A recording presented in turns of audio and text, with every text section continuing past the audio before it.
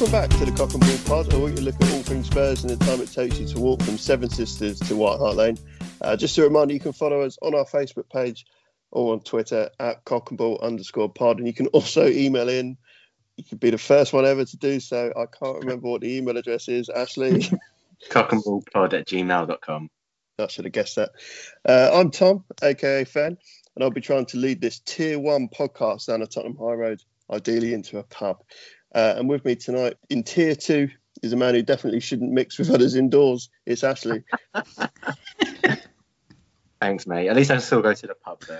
That is true, you Tier 2 wanker. And in Tier 3 tonight is the man who closes this podcast borders on libel and slander. It's Jim. Hello. And in Tier 4 tonight, Jules, because, well, he's just not here, and he's certainly a man who could get away with not having a haircut for a while, in fairness. So we shall move swiftly on. But Merry Christmas to all. This is our Christmas podcast, our inaugural one, and we wish you the bestest of wishes. And the best of wishes to Jim and Ash tonight. How are you doing? Yeah, well, thanks. How are you guys getting on? Yeah, all right, thanks, chaps. Glad not to be in the Tier 4 hellscape. So, yeah, all good. How about you, Fen? Yeah, my parents have to open their own Amazon packages for presents this year because I haven't been able to get back to wrap them. I'd say that's more of a sustainable way of doing it. So, anyway, after our anguish at Anfield last week, we jumped straight out of the frying pan into the fire with a home loss against Leicester. Ash, as I said it in the last pod, that two counter-attacking teams were going to look like two sets of 11 men staring at each other. Wasn't that far wrong, was I? No, not at all. It wasn't a fun one to watch, especially from a Tottenham fan. I think the annoying thing about it is it's fine being a counter-attacking team, but you need to actually attack with some purpose. So we seem to, over the last couple of games, we seem to just move the ball to Kane or to Son as fast as possible. But there's no plan. We're not looking to see whether that's the right pass or whether there's a second or a third phase that can follow from that. When you start building those attacks and when you start finding players moving forward into space, is when you can start having loads of different attacks that are going to be more dangerous, and ultimately that's more exciting for us, and that's what we want to see, right? I was quite surprised with this game. I thought it would go a completely different way because last season, Spurs were out of sight in the first half, and the way that Leicester play, I think if you can get in behind them, even though they're a counter-attacking team themselves, tends to kind of suit opponents that can do that. But I just thought, sometimes it happens. Tottenham didn't play particularly well the other day, and Leicester did. And I don't think there's any need for a big inquest or sort of catastrophising about what went wrong, except to say that, Leicester turned up. For some reason, Brendan Rodgers has a really, really good record against Spurs, which is maybe an indictment on Spurs more than to say that Brendan Rodgers is any good. But in fairness to him, Jose nailed it, that two teams that are pretty similar in quality can be quite well matched, and sometimes it's just a mistake that sends the game on a trajectory in one way or another. And I don't think you'll see a more Stonewall pen all season than that. So, I think Aurier literally threw his hands up immediately when that was stupid. Oh, it was shocking. I mean, he could have tried to argue that it wasn't in the box. It was that bad, he didn't even bother. But I think Leicester do deserve a bit more credit. I mean, Jim, you've kind of agreed with Jose that it was quite an even game. I think I slightly disagree. I think Leicester had a game plan to snuff us out, and they did it really well. They cramped out the midfield. We had our best creative players on the pitch, and arguably in Lo Celso and Ndombele. And they had absolutely no effect on the game at all, to the point where Ndombele was hauled off at half-time. And the only space that we could see was probably from the wing-backs, which is typical because we weren't playing any wingers. There was no width. So it was always going to be Aurier. Whenever Aurier got it, Fuchs was really aggressive in the way he closed him down. And we needed to exploit that because their press was quite aggressive. That pulls players out of position. That creates space somewhere else. We just weren't moving. They had more desire. They had more vision. They would just seem to be more bothered about it. As for Aurier, I talked about it a few pods ago. He seems to be a big game player. And you get to these sort of, as soon as you get what he might class as a mediocre opposition, and it goes back to the Oreo of old. I just think to remind him that Leicester have won a title, and he might have turned up. Otherwise, he's just playing for big games and stick to the old Doherty. They're a weird side, aren't they, Leicester? I can't work them out. I mean, can work them out. They just counter-attack very, very well. But sometimes they're brilliant, and sometimes they're just absolutely shite. And I just find them quite difficult to like these days. And I don't know whether it's because of the magic of everything that happened under Ranieri just kind of disappeared very quickly, and now they've got #FamilyMan Brendan Rodgers, and it's still Jamie Vardy being Jamie Vardy. But there's just something about them that I'm a bit like, I don't feel good about Leicester at all. But going back to Jose and the tactics a little bit, I'm generally speaking, I'm a Jose fan, but I kind of feel for his wife a little bit, because he's the kind of guy that if something works once, he'll do it over and over again, no matter what's happening. And I'm not saying we need to change completely, or he needs to change completely, but it'd be nice if he spiced it up every now and then. Yeah, there's got to be different methods of attack. There's more than one way to skin a cat. He's got to find a way of breaking down teams that are harder to break down. And all the games that we have had won against lesser opposition running up to this, they weren't easy. They weren't as good as they should have been. And bearing in mind last season, he was still finding ways to break these teams down. And I don't know why. Against lesser opposition, we have kind of regressed. Well, I do kind of know why. It's because he persists in playing Sissoko. And I don't blame him, because there's no other option, really. Because Winks isn't really as aggressive as he would like him. He's not as much of an athlete. But let's be honest, Sissoko's got the vision of a mole. He's not going to be able to spin pivots and play into space and know where to run into. He just takes markers out of the game by just standing and not offering a pass, and that'll be his defence. Well, someone's marking me out of the game here, so I'm taking him out. No, just move and offer for it. And then he took Oreo off and put Sissoko in wide right, which was the most creative position. And he put Sissoko there. And Lo Celso and Ndombele are off the pitch. And it just beggars belief sometimes. It's a miserable watch, isn't it? Yeah. You want to at least watch some football that's, if nothing else, if you're not going to get a result, then you may as well try and enjoy watching some of it. And it just feels a little bit like I'd genuinely rather be wallpapering the kitchen than sitting through 45 minutes of that, because it's just like there's just not much in terms of entertainment there, is there? And if you can't be entertaining, win. If you can't win, be entertaining. But the absolute worst thing you can do is be crap and unentertaining. Yeah. Did anyone see James Maddison's goal that wasn't a goal, and then the dodgy little dance that he did down the camera when he did it? Don't know if you saw it. If you haven't seen it, watch it. But he does it. It's like a sort of Peter Crouch-esque little dance, but without being Peter Crouch. And it was just or a goal. Or a goal. Like obviously James Maddison is somebody who really thinks he's someone. And I just wonder whether there's like a dad dance of death for people that have such a good opinion of themselves that they just curse themselves. So you got like Alan Pardew, FA Cup final against United. James Maddison the other day. Theresa May, Tory Party conference. Do you remember when Gemma Collins fell through that stage? It's like that. Or like when Vardy the other week shattered that corner flag. And if you celebrated like that, literally split a corner flag in half, and then VAR went, no. You've got to find a corner flag from somewhere. You might as well be the corner flag. It's that embarrassing.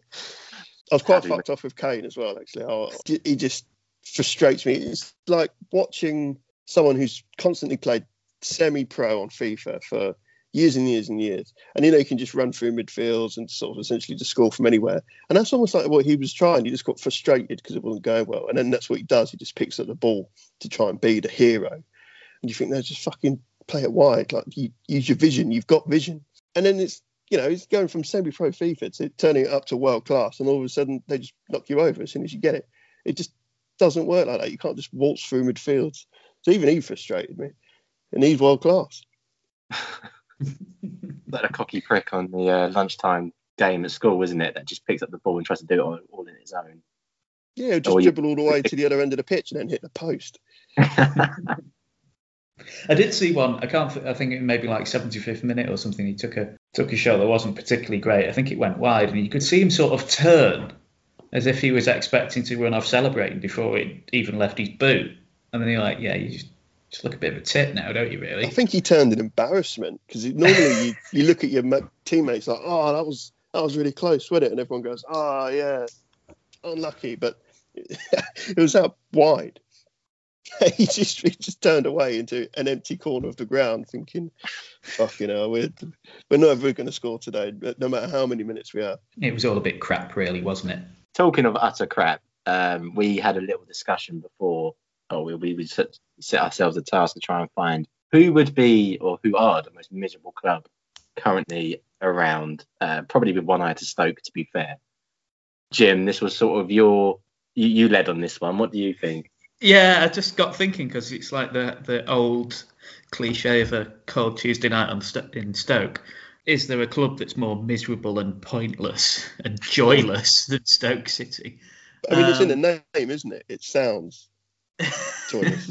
I was struggling beyond Stoke, to be honest. The best I can do is Sunderland, or as I prefer to call them, Blunderland. But I mean, they've got nothing, have they? Millwall's just full of racists and overpriced beer. Ipswich must be pretty miserable because all they've got is farms and a rival that's far better than them, and they haven't even got Mick McCarthy anymore. But yeah, I'd go for Sunderland. I don't know what any of you two think. Quite like Sunderland. I like. Is that a pity fuck? Yeah, essentially, it's like one club cities. You know what I mean? They've got a bit of pluckiness to them. It's like when we went up to Hartlepool, Jim. We did Stevenage away once, and don't get me wrong, people of Hartlepool, but you've got to be honest with yourselves. Like that I thought I'd died. I thought I was in purgatory because it didn't really have a town centre. It had that square-shaped shopping centre, which is you just go around in circles before you realise, hang on. We got lost for about half an hour. Yeah, but in fairness, it's a nice, quirky old ground. It's got a bit of character, and the fans were actually quite nice. Which I think is probably the same for Sunderland. I agree. I fucking hate Millwall. I'm just tired of their shit. They've got all this stuff about being a family club. I don't doubt that sort of stuff happens. But at the end of the day, you're not even in fucking Millwall. You're in Bermondsey. Millwall's on the other side of the river.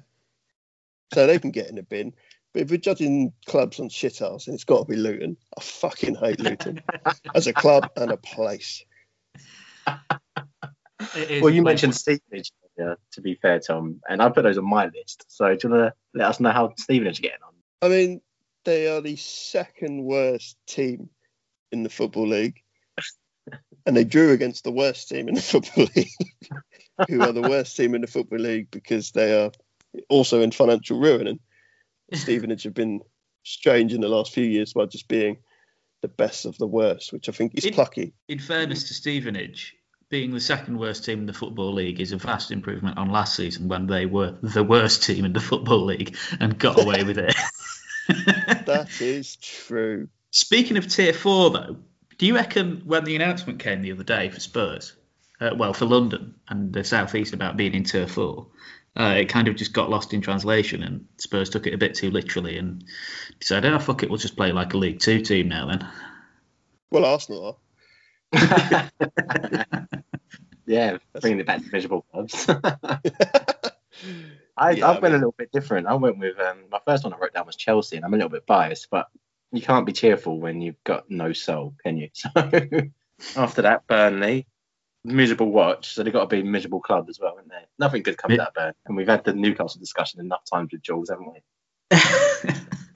Yeah, I mean, I like Newcastle because I like plucky one club towns, Jim, especially the ones in the northeast. The northeast. They're put a Kenny League. What about Borough? Fuck them. I like them all. Yeah. Apart from that time when we went to Stockton en route to Hartlepool. Oh God, never again. Oh wow, that was quite a road trip. What about the opposite? Are there any clubs that make you just fill you full of joy and happiness? Well, it is Christmas after all. I went abroad for this one. I say abroad. I went to Italy. And Atalanta. That is abroad, yeah. Yeah, it is. Being Italian, though, it's a bit different for me. But I went with Atalanta. They have no right to be punching at the weight they have been over the last couple of seasons. And I know a little bit about punching above your weight. It's pretty damn cheering. Yeah, that's true. I've met your fiance. Yeah, that's a good shout, actually. Atalanta are great to watch, aren't they? I've got a similar one actually. Not particularly because of the football they play, but just because they're like plucky underdogs that do it every time. Eibar in Spain. Tiny little club. They've got, I think their stadium holds about 5,000. And they somehow manage to stay up every year and just shit out their way to safety. Is there a B team called B-Bar? Terrible, that. That's terrible. My uni club was called the Z-Bar, so they're not affiliation they have. I was trying to think of any here that make me happy, and I was struggling, really. I quite like Brentford. I had to go down the divisions considerably. Yeah, but to get nice clubs. I like Brentford. Portsmouth always fill me with happiness. Apart from that bloke who married them. Yeah. Accrington Stanley. Who are they? They're having a good time of it. But I think it would probably have to be Leeds. Just because how can anyone not like a side that still has fun when they're being absolutely pummeled at Old Trafford? Yeah, it's annoying because I hated them before. Be able to turn up and absolutely. Now look at them. Our Leeds, aren't we? And my Leeds supporting girlfriend does have to sway me somewhat. I actually stuck down to tier 4 again. Classic, very topical satire. Forest Green Rovers. Because they're a sustainable club and they're kind of trying to do it in a little bit of a different way, and I think that's a good way to go about it, really. Certain right-wing red faces probably don't appreciate the club as much as we do. The Gammons will hate them. They'll think it's like woke madness gone mad. But fuck them. It's the one up the Gammons a little bit more. It's a club that actually play in predominantly pink. It's Dulwich Hamlet. Got a great community ethos, and they're just plucky. They're likeable. They've got massive following considering the division that they're in, which I think is Conference South. Got one of the biggest followings in non-league football. They get followings that wouldn't really be out of place in the Football League, to be honest. So I mean, they're welcome at Stevenage. The feel-good story of the season so far in Marine in the FA Cup. So that must bring a few people some joy. But anyway, it's Christmas after all. So let's talk Christmas gifts. I set you all a little bit of task beforehand. If you were to choose a gift for our team from a previous Jose squad, so any player that in their prime you would be able to gift to our squad to help Jose and Spurs now, who would you choose and why? And I have to say in their prime because Ash wanted clarity. Is it like Ronaldo in his prime or no, Ash? Fat Ronaldo now. I want him in his current state. Games ain't fun if you don't know the rules. I wanted to bring back Pedro Mendes. Now that we've got goal line technology, he played about 40 odd games for Jose at Porto. That's true. Shout. But then so did Helder Postiga, didn't he? Yeah, I didn't go that far down the list. Let's look at that sort of player. I was like, I struggled. There's so many good players that have played for Jose. Not always had their best years under him, admittedly, but in the end, I went for Wesley Sneijder. Oh, yes, that is the player we need. It would also just fit what Spurs are lacking at the moment. But close second was Ashley Cole. Well, it's poor man's Reguilon, but. Marcelo, Xabi Alonso, Deco, take your pick. I know. Michael Ballack. Roman Fellaini. No, I went for right backs though because the state of our fucking right backs, they frustrate me. You can talk about Orient big games all you want, but he's had the likes of Maicon and Paulo Ferreira playing for him. And one name I had forgotten, he did play for him, Davide Santon. Do you remember him? Yeah. Yeah, his career went nowhere. He just kept going from Inter to Roma and here and there, and then slowly gone downwards. So it's the Newcastle effect, wasn't it? Jose has actually named his favourite 11 ever, which is earlier this year, that have played for him. Not a single Spurs player or a United player made it in there. How many can you get? Ronaldo, I'd imagine. Milito, Sneijder, Christian Kivu. Julio Cesar. You're having a shocker so far. None of them. I think you've got one. What about like the likes of Eto'o? So Eto'o doesn't make it in there either, but ridiculously. Petr Cech in goal, fair enough. Left back, not Ashley Cole, William Gallas. Brilliant.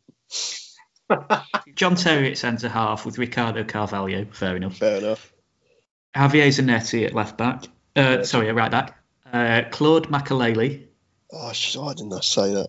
Absolutely. Lampard. Yes. Mesut Ozil.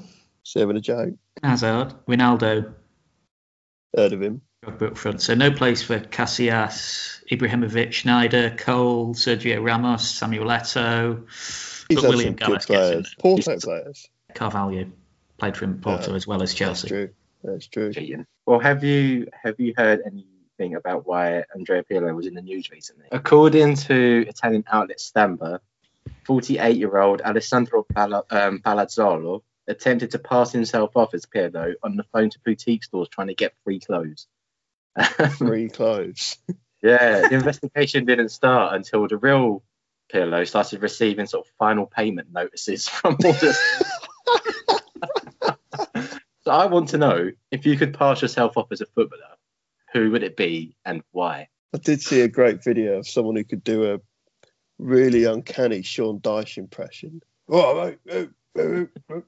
And they rang up Grant Holt, who believed that it was Sean Dyche and was sort of saying, oh, I'd love to have you at the team. Like, basically talked Grant Holt into siding for, I can't remember where Dyche was at the time.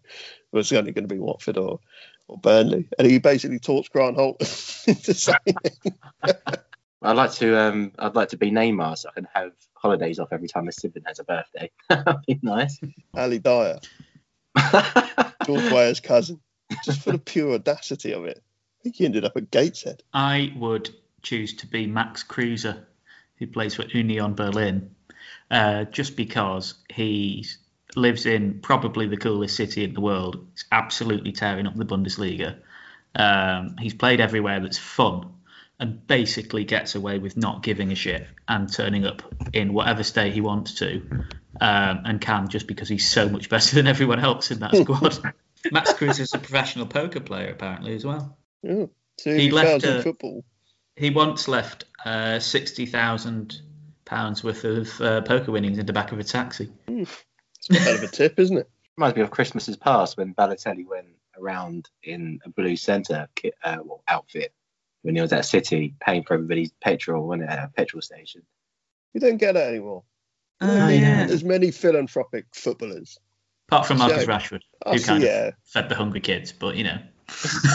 But I mean, in a quirky way. Do you know what I mean? Absolutely bonkers way. Sorry, Marcus. No, you've done loads of good work, but it doesn't count because you're a square. Yeah, you're not wearing a silly hat. Put a silly hat on. No, I mean, like, if you're going to give out food vouchers, do it on some sort of hover sleigh because you're that rich.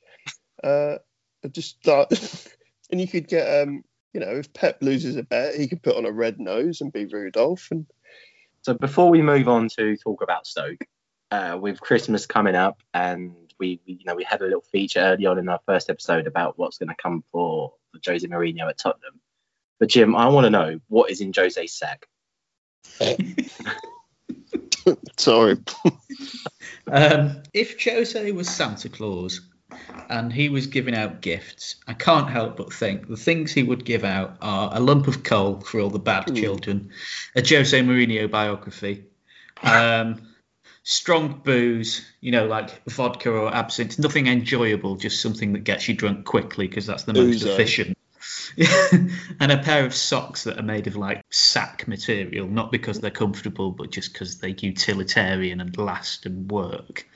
But I was looking at this and I was like, Jose Mourinho and Christmas aren't two things that go together very well. If he's not being sacked, he is being miserable. So I had a look. Well, you say that, but on my list I wrote down he'd probably bring a trophy. Start a bit more positively. 3 points. Yeah, 2 points here and there. But also, he's bound to bring a press conference where he declares himself as the second coming of Jesus. It's only a matter of time. I had a look at the internet. It's quite a scary place, kids. And there's a surprisingly large amount of Jose Mourinho merchandise that you can buy for your loved one if you're stuck for Christmas. Obviously, don't get it imported from Europe because... probably can't now anyway, can you? That ship's kind of sailed now, lads. Well, they're not. But there's a particular T-shirt from Redbubble.com. It's a white T-shirt and it's a photo of Jose holding his He's got his hand cupped up to his ear and it says, "I have nothing to say. I have nothing to say. I have nothing to say. I'm so sorry. I have nothing to say." And it's described by the seller as a Jose Mourinho t-shirt for Jose fans around the world. Add this to your wardrobe or give it as a perfect gift. The standard traditional t-shirt for everyday wear is classic, generous, and has a boxy fit. Double needle hems and neckband for durability. Has 150 reviews, and almost all of them are 4 or 5 stars. So there's a whole world out there. There's also, you can get a Jose Mourinho Christmas jumper that says Merry Christmas, and it's got Jose's head in the middle of a wreath. I prefer not to speak. You can get a slightly creepy duvet cover. You can get a mug that says "I prefer not to speak." Or my personal favourite is a pair of socks that are 15 quid, and it just has a repeated pattern of Jose Mourinho's head, and underneath, in quotes, it just says "fuck off." So happy Christmas, everyone. That's incredible. Does anyone actually know anything about Stoke and how they're doing? They're managed by Michael O'Neill now, who's done a good job at Northern Ireland and seems to have sorted them out from being relegation fodder to actually being quite okay in the Championship. I think they've only lost 1 in 7, I think it is. And I had a quick look at their results before, and it'll surprise absolutely no one that they keep a lot of clean sheets. Their last 7 results: 0-0, 1-0, 1-0, 2-1 loss, 0-0, 0-0, 1-0. It's like binary. 0-0 been all over then, hasn't it? And then you've got James Chester still there, Ryan Shawcross, Sam Clucas, John Obi Mikel, James McLean, Lee Gregory, Sam Vokes, Stephen Fletcher. So it's basically a graveyard for has-been footballers. Like the MLS. The only thing I know about Stoke is that on my most recent Football Manager save, John Terry managed them in the Championship in the 23-24 season and got relegated. So there was a hilariousness about this, that Stoke are seemingly doing quite well, but every Spurs fan I've seen write about this, any social media, anything, it said, got the easiest draw out of the quarterfinals, blah, blah, blah, blah. It's setting us up to fail there, isn't it? We've seen it all before. Everyone's already decided, yep, Spurs, League Cup, we've won it. Hang on. Stoke are going to be up for it. They're not a bad team. They're hard to break down. They're playing a team that struggles to break down teams. I'm a little bit concerned that Jose's one-trick pony, as I think we are now, might actually come a cropper here. Could be a waste of a Wednesday. Anyway, we're recording on a Monday night. Wolves have just played. I don't know if either of you watched it. I didn't because it was the earlier kickoff, and I was too busy living my life, really. But Wolves actually lost at Burnley, which is always great for Spurs because it means that they've got a comeback performance to have against us. That's very Spursy. It always seems to happen. You never know which Wolves side are going to turn up, Ash. No, but obviously it's really sad what happened to Jimenez, but they have lost a lot of sort of penetration and danger without him on the field. So I'm not too worried about him. Again, it's a similar circumstance where both teams prefer to counter-attack, but I think the difference is Wolves are far more happy to have the ball than Leicester were. So theoretically, it's the perfect game for us to get back on track in the league. Not sure I agree with that. To be honest, I can't think of anywhere worse, really, that you'd want to go apart from the Etihad or Anfield if you're on a bad run than Molineux. Just because you're right, yeah, they're missing Jimenez. They're on a bit of dodgy form themselves, but it's a tough place to go, and I think it'll be a tough game, that one. I just think their goals have dried up a bit. Obviously, they lost Jota to Liverpool. Absolutely class signing for them by the looks of it. He's pushed on, and I think in ways we weren't always sure he had that extra bit to go, and he's shown it. So fair play to him. But the amount, you look at the amount that Wolves played Jimenez up until this really unfortunate injury, you realise how much they actually relied on him, not just for goals, but just for his presence in the box. And now that he's gone, they absolutely missed that. We have the same problem with Kane. That's fair enough. So we see their issue, but I just don't really see where, apart from some sort of trickery from the likes of Neto. Obviously, Traore is an athlete, but I only really rate him as an athlete.